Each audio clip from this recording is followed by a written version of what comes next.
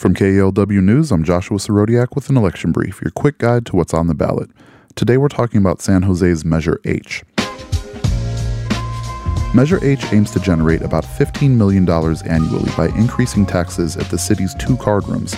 Specifically, it would raise taxes on their gross revenue from 15 to 16.5%. But here's the thing. California law prohibits the card rooms themselves from acting as the bank for the gambling they host. Those banking services are provided by a group of organizations that is a mouthful to say. Third-party Providers of Proposition Player Services, or TPPPSs. Was that enough P's? Like, really, try saying it 3 times fast.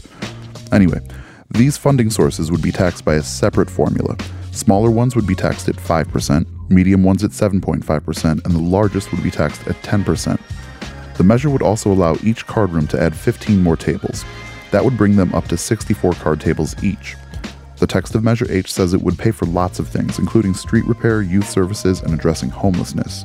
But since it's a general tax, the revenue would be available to use for any city service. Measure H was placed on the ballot by a 10-1 vote of the City Council in August, with Mayor Sam Liccardo as the only no vote. He said that while he supports increasing taxes on the card rooms, he's wary of more gambling in the city.